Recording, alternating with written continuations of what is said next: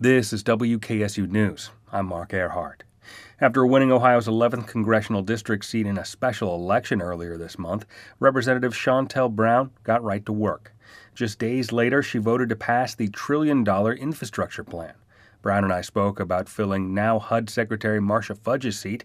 She says Democrats in Congress, including Central Ohio Representative Joyce Beatty, have been mentoring her. I couldn't be more appreciative and grateful for that friendship, that mentorship, and that support, not only from her, but several members. I mean, including the Clyburn, who came and stumped on my behalf, as well as Chairman Thompson and Meeks, who came into the district to campaign so that I could become their colleague. So they have welcomed me and literally rolled out the blue carpet, I like to say, in the spirit of being a Democrat.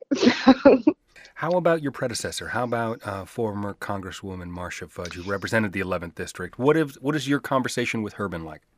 Well, she too has been extremely supportive since the election and even before. But on Wednesday, I had an opportunity to catch up with her and have dinner after that caucus meeting, and she was at the swearing-in ceremony. So it's like a changing of the guard, if you will, passing the baton along. And so she has assured me, and I have the utmost confidence that she will honor the fact that she will be along for the ride, if you will, and to assist me however she can in this journey. So she's done a great job, and I couldn't be more proud to have her as a mentor and a friend.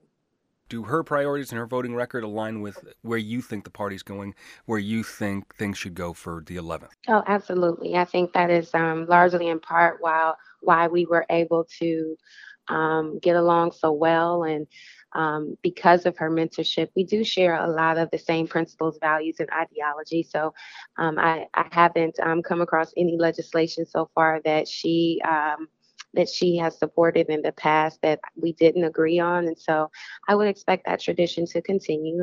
And many of the constituents of the 11th Congressional District held her in high regard and trusted her decision making. So I think it would be in the best interest of the constituents to continue to lead and serve in a manner which they have grown accustomed to, but while blazing my own trail.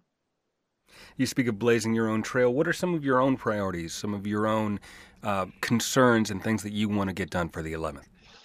Well, I'll continue to focus on the things that got me here: healthcare, jobs, and justice, making sure that we get affordable healthcare, which is something that we're striving to accomplish in this next bill, which would expand services to include, I believe, hearing and vision services, but also making sure that we reduce the cost of prescription drugs. That's something that's going to be critically important as it relates to jobs. We touched a little bit on that. The infrastructure bill takes care of that. But, I think our education system that we have needs to really concentrate on putting an emphasis on some of our labor forces. I think for so long we've encouraged students to go get that 4-year degree, but clearly there is a workforce shortage as it relates to some of the labor opportunities, which really can ultimately be career paths and to prosperity, good paying jobs. I mean,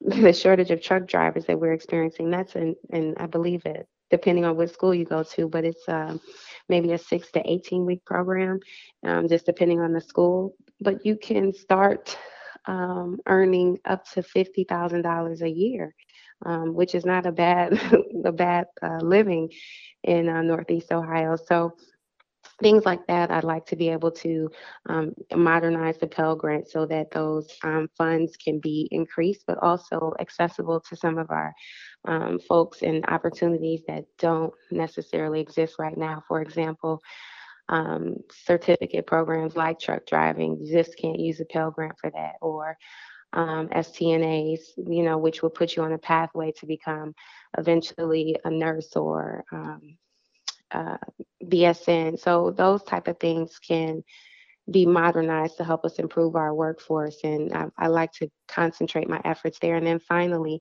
justice. The justice platform has not changed for me. Racial justice, social justice, criminal justice reform, and environmental justice, because if we don't have clean air and water, then nothing else really matters, right? The Ohio Redistricting Commission is now in the process of coming up with new maps for the state's congressional lines.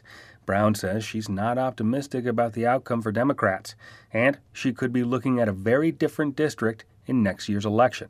We spoke about where that process stands. I'm not very optimistic, candidly speaking, because it is Republican dominated, and if it's any indication of if what they did for the state lines is any indication of the congressional lines, then again, I'm not very optimistic, but whatever comes my way, I'll be ready. So, one thing at a time. So we'll hope for the best, but prepare for the worst. That's really all you can do in a situation like that. Ohio's congressional maps have been called some of the most gerrymandered in the Mm. country. Do you sound like you're not very optimistic that that will be fixed, right? Um, Only time will tell. I know that there are already discussions around pending lawsuits and whatnot, and so again, the thing that I think for me, my focus is just delivering results for the people that have elected me and for the communities that I currently represent. So however the lines come out, we'll adjust accordingly. But again, I haven't been putting a lot of emphasis on that because, as you kind of pointed out, the lines have been drawn in such a way that it benefits one party and it's not the Democrats. And so my goal, my hope, my wish is to be able to perform in such a way that when the opportunity comes for folks to cast votes, that no matter how gerrymandered the lines are drawn, that perhaps we can test the waters and maybe be a little less red and a little more blue in some areas where we haven't been in the past. I think if we prove ourselves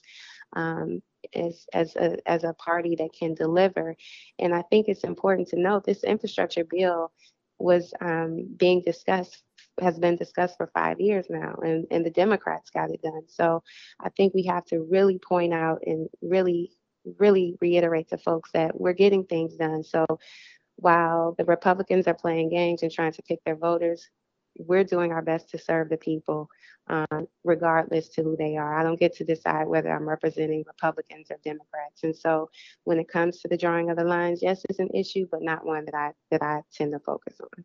Looking at your district, the 11th, it seems that, just looking over the voting record, Marcia Fudge won with 80% of the vote or more several times. You won with nearly 80% of your vote in this special election. Would you say that the district lines benefit you as a Democrat in your district?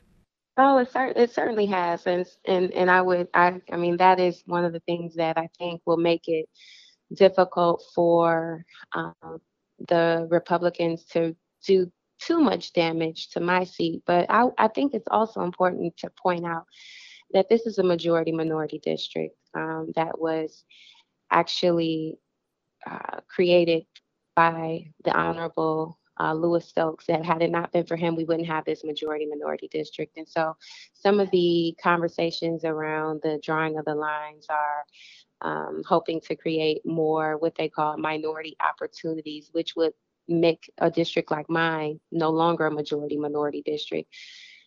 That being said, I think because of the legacy that should be protected, but it certainly has not impacted me in other legislative roles. My previous position, I served predominantly white communities. It's 60% white, 30% black, 10% other. So it's really not about me and the benefit that I would personally receive.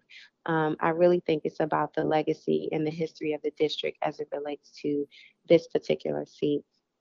So when we talk about how the lines are drawn, they can still play games with the lines in a way that could be less advantageous or beneficial. But because Cuyahoga County is predominantly a Democratic county, it will make it hard. And I don't think that um, that is. I'm